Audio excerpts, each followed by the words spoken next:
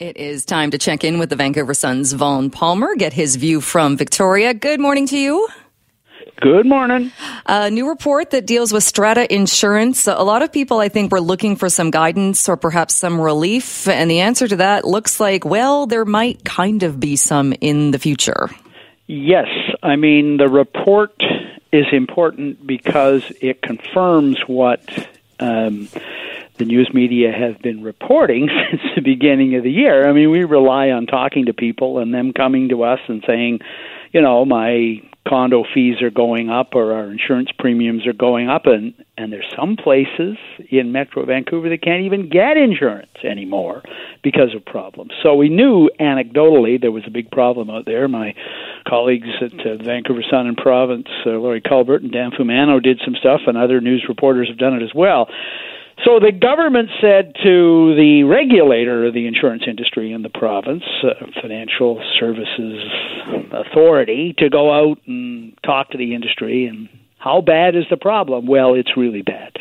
They looked at 6,000 insurance cases in all kinds of strata property, and they came out with this report. It's an interim report released yesterday, Jill. It says, 40% province-wide increases in premiums, 50% in Metro Vancouver, and deductibles, double-digit, triple-digit percentage increases in deductibles. So, and some places the insurers won't touch anymore. So, yeah, it's really bad. Okay, thank you. What now?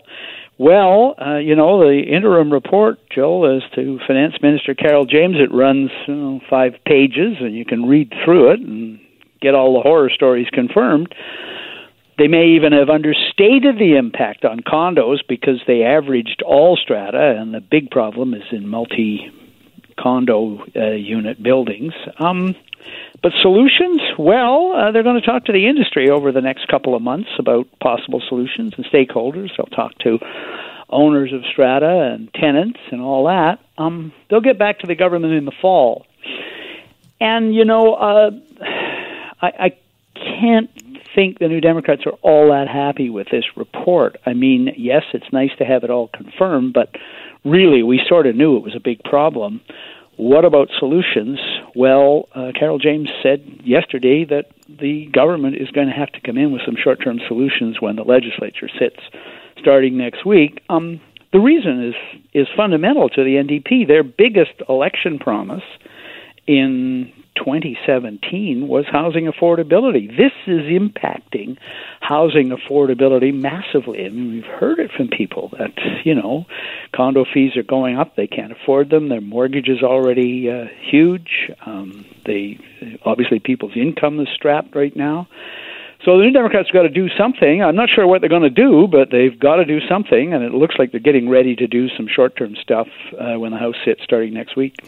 But they've already said, too, and I don't think anybody's surprised, that they can't regulate what private insurance companies charge, and they can't change that. So I'm curious as to what they can do.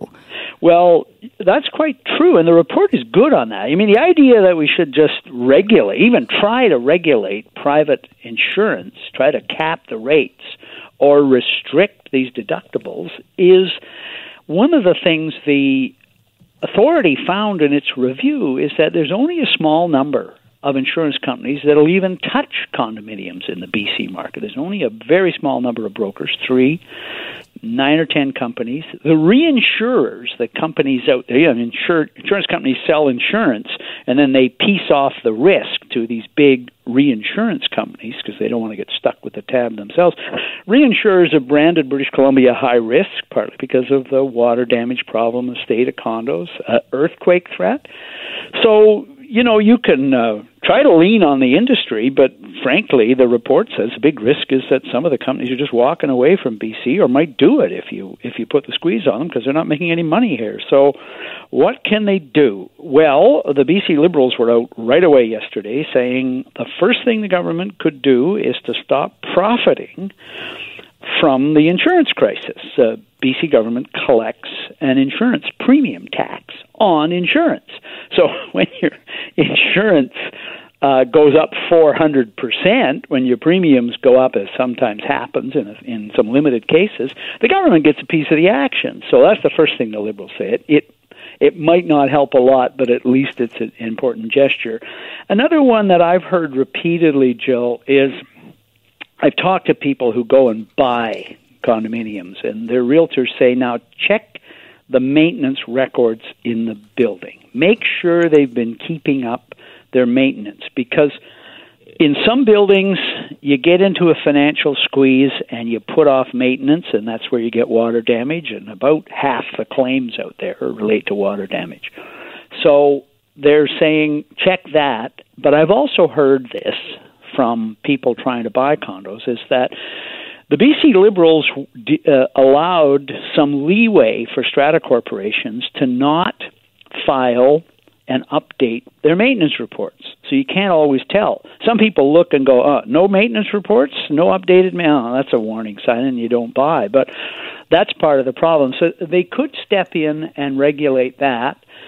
The province also regulates the insurance brokers, and the Condo Owners Association and the Tenants Association say the brokers are profiting off this big time, and so the province can step in and cap them. So that's another possibility.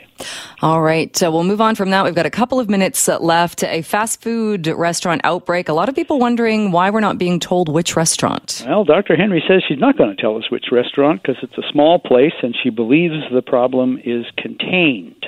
She says that they've had, 4 or 5 cases. It started with one staffer who had mild symptoms. They have checked all the staff. They have believed contained it. They've contact traced. They don't believe that customers were at risk. COVID-19, there's no evidence it spread through food, and she's not going to name the business. It's a small one, I guess, because if she named it, it might ruin it. But, Dr. Henry is, it's interesting. She's held in high regard in the province for good reason, but sometimes she just won't tell us. You can give up asking. You remember early on, people used to say, well, what towns are all these cases in? What communities are all these cases? We're not going to talk about that. We're going to do it by region. They haven't told us very much about the family outbreak that occurred in the Fraser Valley. You had a family gathering that occurred, and one person had a case, and then it spread.